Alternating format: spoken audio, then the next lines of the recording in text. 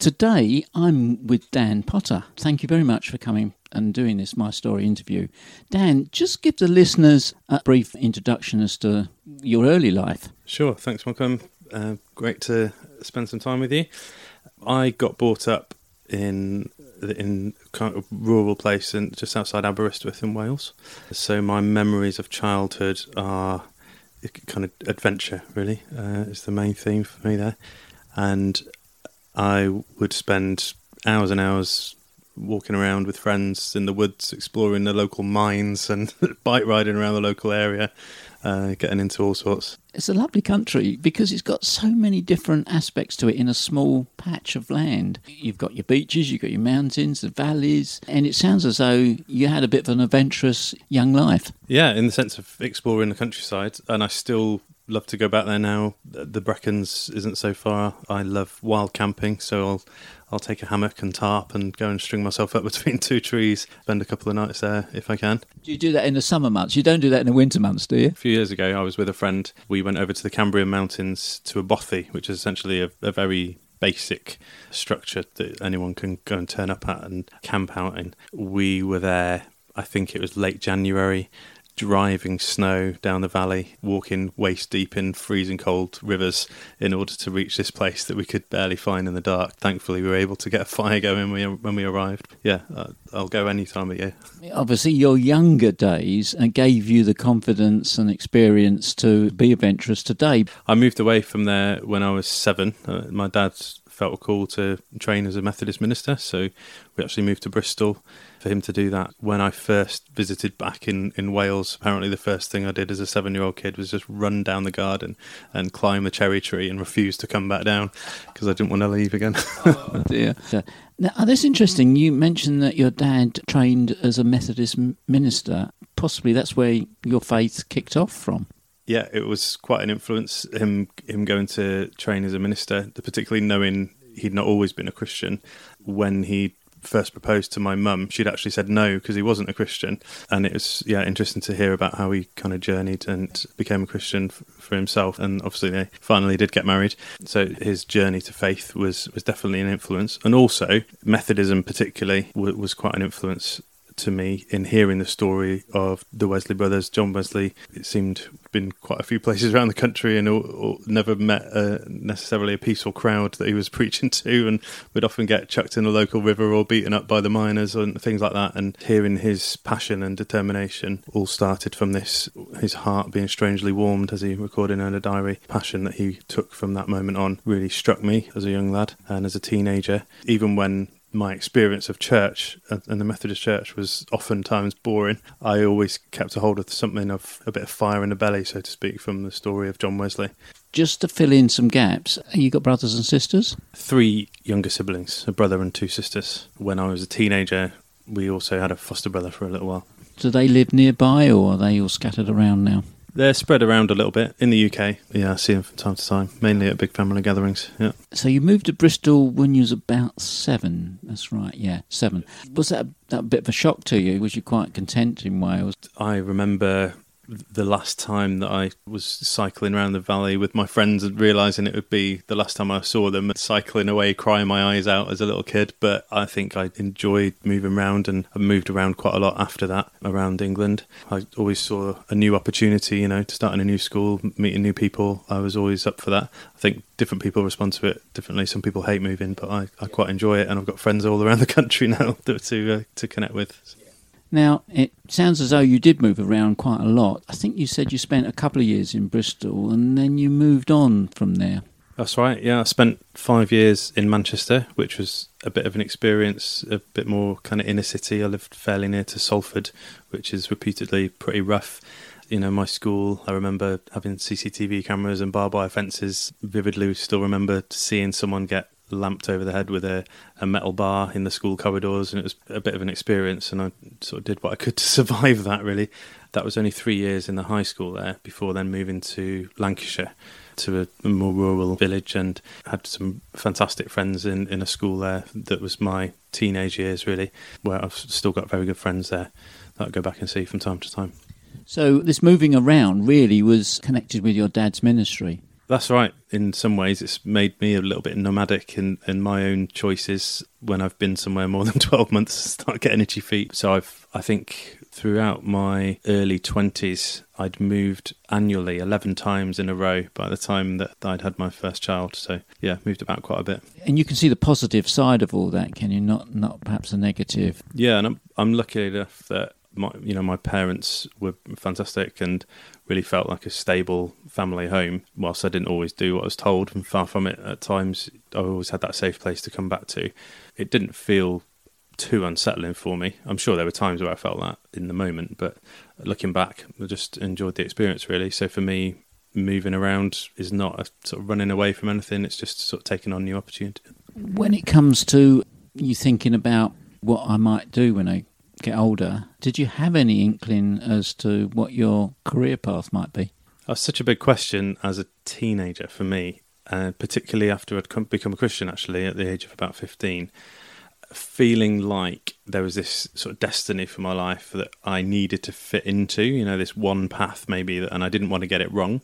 So it was a bit of a journey for me, transitioning into a mindset where actually there's a whole host of choices that God would have pleasure in me taking. The world's an oyster in some ways. So my prayers turned from, rather than asking God specifically, what is it you want me to do, it was more like, God, I feel like I'm meant to do this, and please stop me if it's not right. I understand that you've got brothers and sisters.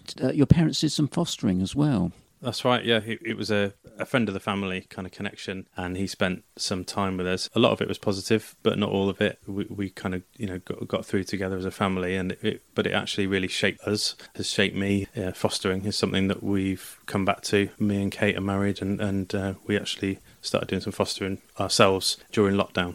That's good. I know there's couples in our church that are part of the fostering system here in Midsummer Norton, and it's very encouraging to hear what's going on. Well done for that, but I'm sure it can be hard work. Did you have a feeling of God guiding you, or was you just felt a free hand and then be blessed by it? Well, at the time, it was something that I was consciously asking God of, where am I meant to be going? It just felt like things fell into place. Like looking back, I can see God's hand in where I now would say he guided me. But at the time, it felt like it was a bit more free-flowing. I ended up cancelling a gap year that was meant to be taken with a girlfriend to Australia after we broke up. And I ended up going to Dudley with Youth for Christ. So that was a bit of a different plan. That was a project, a little bit like the Eden Project in Manchester, whereby we were living in quite a rough area and working alongside some of the young people who lived around there. And that's really shaped what I've done as I've got older. I am now still doing community-based youth work. It sounds as though you're really connected to inner city, or certainly that type of environment. Yeah, sure. I remember for the first time seeing someone who was homeless when I visited in the centre of Manchester one time, and that memory has really stuck with me. As a kid, it didn't make sense. Why is this guy living on the street when we've got a spare room? It was as simple as that. But yeah, it's something that has stuck with me, and I think God has put in my heart a passion to work amongst people who are perhaps less fortunate and struggle with life a little bit. Moving on a bit, university, did anything inspire you on what to study? I really loved seeing how things work. I had a fantastic physics teacher at college, so I went off and studied physics at Warwick, but I didn't work very hard once I got there. I'm more of an extrovert, so I didn't concentrate too much on my studies. Loved meeting new people, started playing in a band, taking Coventry by storm in all the bars and pubs there. So I managed to scrape a degree out of it. I don't think that was my biggest takeaway. Now, I know physics has probably got lots of different branches. Was there a particular branch of physics you were studying? There was more one that I was trying to avoid, which was astrophysics, which is partly why I chose Warwick. It didn't have any astrophysics as part of its main content, so I got by without studying that. Oh, it sounds like you've got a lot of interest as well, playing in a band. Have you got a favourite instrument? I started on piano as a kid, and then violin in my early teens, playing in an orchestra there. That was good because it was social. And then playing guitar in this band, and then later drums. I think I love smashing out on some drums. It's good, and you don't have to worry about what key you're playing in. For the most expression, I would say guitar is my favourite instrument. With your Christian faith, have you put your musical talents into practice with worship at all? Yeah, I've enjoyed at different times getting into worship. I've had quite a lot of different church experience. Growing up in the Methodist church, and then I was part of a free church on my gap year, and then later at university at Elim Pentecostal Church, and then house church, and then Baptist church. So I've had a bit of a spectrum there, and during some of those times worship's been a particular focus, and I've really enjoyed getting involved there with playing the guitar. Not singing though, don't make me sing. Right, Dan, university, you've finished university, I think you've admitted you scraped through. That's right. That's about right, isn't it? Yeah. How about family life? Just tell the listeners how things progressed from university. Well, Kate and I, we both knew of each other. We were invited by some mutual friends to live in a big shared house together at university, and that's when Kate and I really got to know each other better. We didn't get on at first, actually, and then, but by the end of the year, we agreed to take things slowly, I think were my words, and started dating, and then were married a year later. We enjoyed being in Coventry, but felt God sort of moving us on from there. Strong calling to go to Bristol specifically. Moved down there, lived in a few different places around Bristol, including in the city centre in one of the Woodlands community houses. We left there in order to have our first child. That was our first of three. We've got 3 daughters. 3 daughters, yes. Bristol, it sounds as though, as you rightly said, that you felt a strong calling to Bristol, and you've been here in a way ever since. What have you been doing as a career? Yeah, so I really wanted to get into youth work, but when we were first married, there were no youth work jobs that were going to pay me anything. So I looked into teaching and could get paid to train to teach. So I did that and then taught for a number of years before leaving and getting back into youth work once I'd got my degree and some experience under my belt.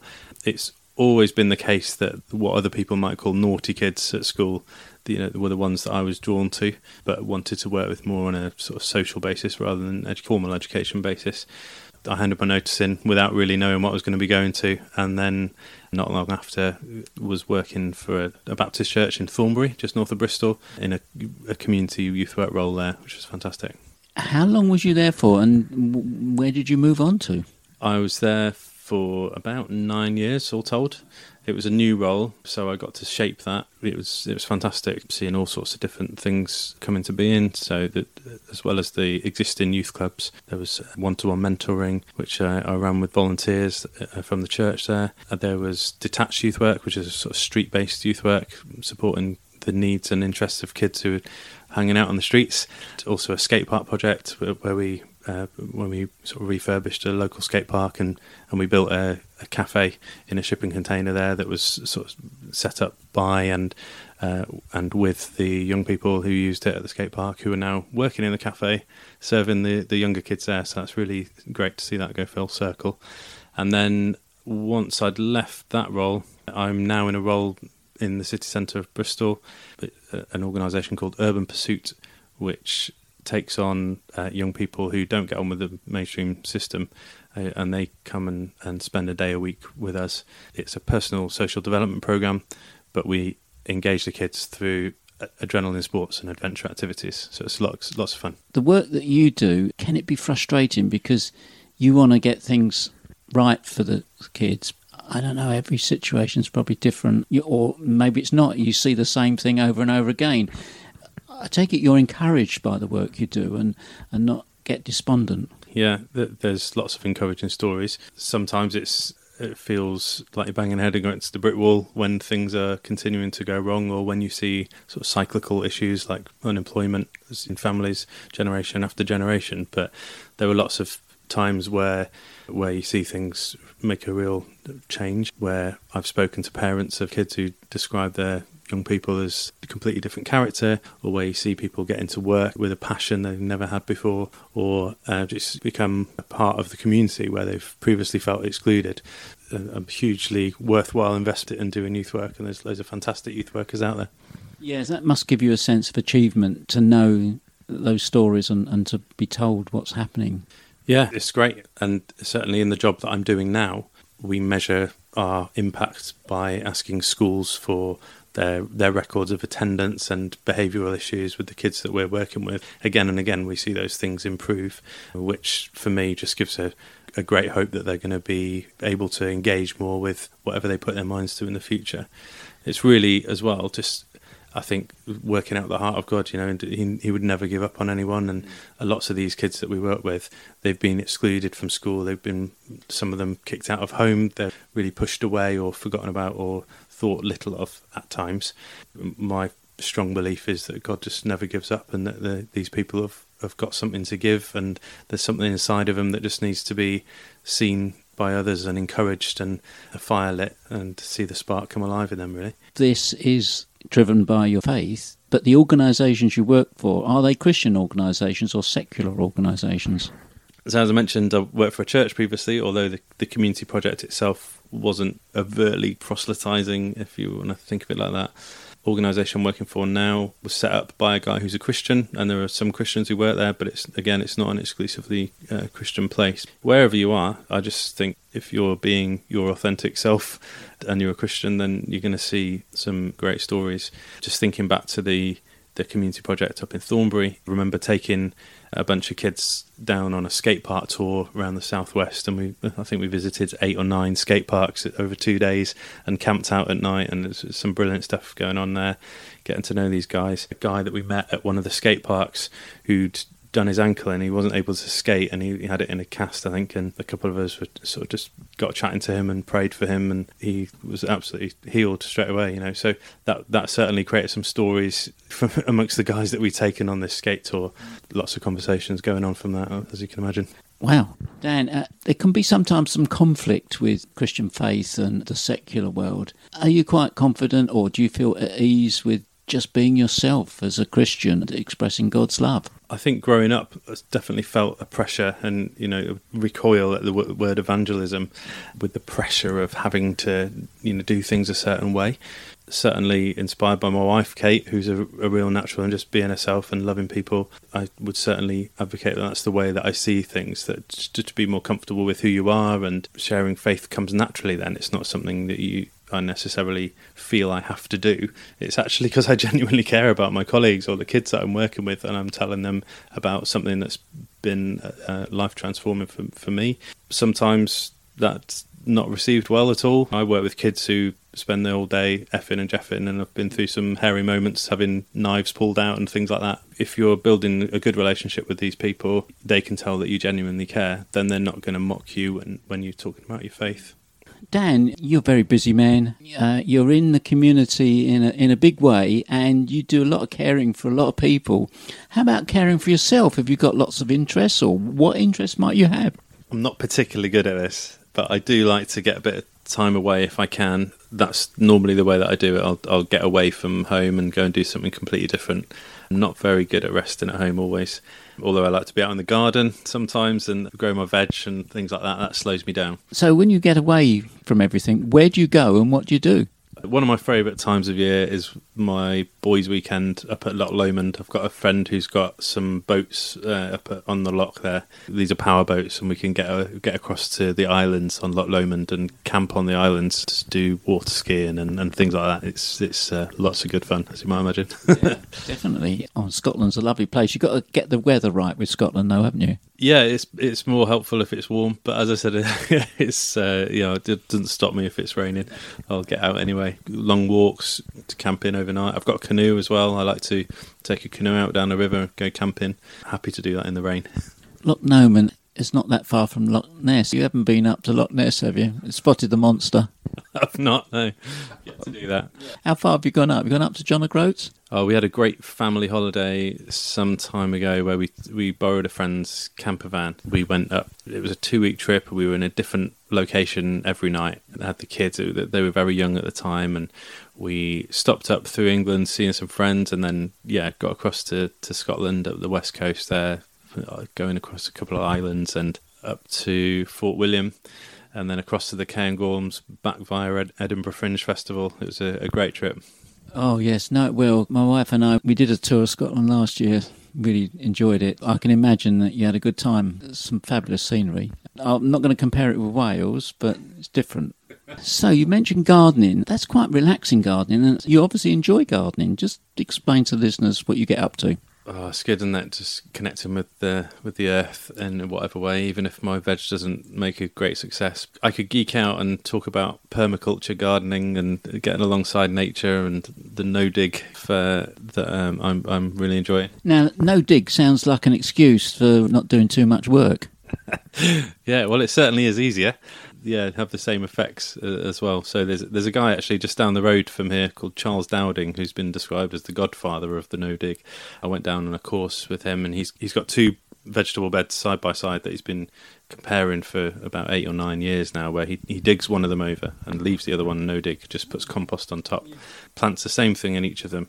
The no dig bed has always done better over the years. Yeah, produce more crops. So you've adopted that principle with your garden, and you've got much space in your garden? You've got a kind of medium-sized garden, yeah, and enough weeds, that's for sure. You've got enough space to just grow. Is it mainly vegetables, or you do a mixture of everything, flowers as well? At the moment, our house and garden are a bit of a project. We've moved down here with a view to getting a bit more space and more bang for your buck with the house, partly to do fostering and to expand our hospitality a little bit. So there's a lot of work to be done on the house, which is taking priority, and the garden will hopefully come this year as well. So it sounds as though you might want a hand with the gardening. So if there's anybody out there with a spare time, can come and give you a hand with your no dig. Well, Neil Ross has already helped us with a few ideas. So yeah, but anyone with a bit of muscle and a spade, always welcome. Great. Have you got pets, or what? Have you got any stories about pets, or what? Yeah, well, we've got a dog who takes a lot of our energy, and it's a German pointer. Yeah, my real love was a snake that I used to have, a corn snake. Sadly, after we got married, I had to get rid of it. But it was fair enough, really, because Kate was never keen on it. But then at one point, we were due to move out of our flat in Bristol and move up to Thornbury. A week or two before we were due to go, the snake escaped. So we were left with this dilemma: do we leave a note for the new tenants, or do we just leave it? It was a couple of days after we moved up to Thornbury, got a phone call from our old neighbour saying, "Oh, we just found a snake on the footpath. I think it might be yours." So it survived, and we took it back home. But Kate was very keen from that point to get rid of it. She didn't really fancy a snake wandering around the house. No, the bits can be a bit scary. I presume it wasn't a poisonous snake. No, it was only a small constrictor, about 6 foot. Oh, right. Oh, dear. Yeah, okay. We'll move on that one. Right, so you moved, just coming back to where you are now, you've moved to this area, Midsummer Norton area, from Thornbury. Just explain some of the things around that. Yeah, well, as I mentioned before, we did some fostering during lockdown. That's something that's sort of been on our heart for a while, but also just kind of hospitality and expanding our family. We've done various things at different times where we've had lodges or hosted groups at our house for sort of people on the edge of faith and things like that. So we really wanted a bit of space to be able to do that a bit more fully. So that was part of the idea, being down here. So we're busy trying to do up our house a little bit. It's a slow process, but we're getting there. Hoping to do the same, have lodges, use our house for extending family and an invitation to the people in our village and our community and church and beyond.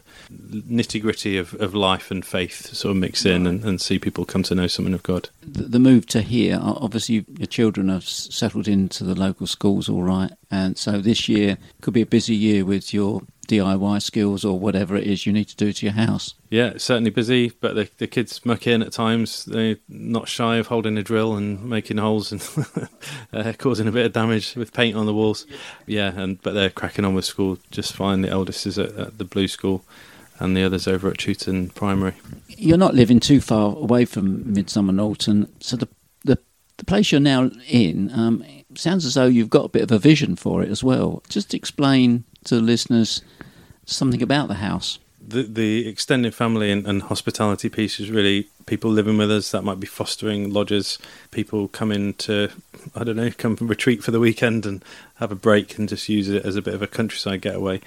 But there's an additional feature in the house, if you like, which is that there was a room upstairs on one of the old parts. It's quite an old house, and there's the oldest part is sort of late 1600s, and there was another part of the building that was built in the 1800s, and it was around that time that there was a room used, a Wesleyan meeting society. So this was just after the Wesley brothers had died and people were becoming Christians down in Ston Easton and would meet there, and it was consecrated as a church for about a period of about 80 years or so. So it's a nice story to come full circle with my Methodist upbringing. What brought you to Welton Baptist Church? Well, we initially found it by Googling when we first came down here, and there it was, and we were surprised in such a rural area to find a church of more than 40 people with a pulse. But there was this big group. It's been fantastic to find others fostering, getting involved in social projects, and with a real heart for outworking their faith. So we're really excited about being here, and it's great already kind of making connections with people who support and prayerfully support our vision for the house, and joining in with us on seeing that come to being. I mentioned before, anyone with a shovel is welcome to help with the garden, but if anyone's got a paintbrush, then you're welcome around the house as well. Yes, I think this is an invitation, Dan, anybody listening that really wants to get alongside you guys and contribute to the work that you're doing. It just actually sounds brilliant what you are doing, and how strong your faith is in stepping forward, taking on this. It's not a challenge, it's a new chapter in your lives.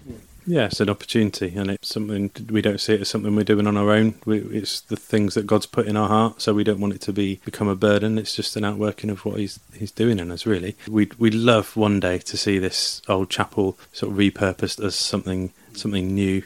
We love to be up there from time to time, even though there's no heating, get a guitar out and worship, and imagine the people of yesteryear all gathering there and worshipping God together and growing in faith. Dan, it's been really great to hear your story. I'm sure the listeners will be engaged with what you've said. So, Dan, once again, thank you very much for your time. We look forward to hearing more stories from you. So thanks once again. Oh, thanks for having me. It's been great. Thanks, Malcolm.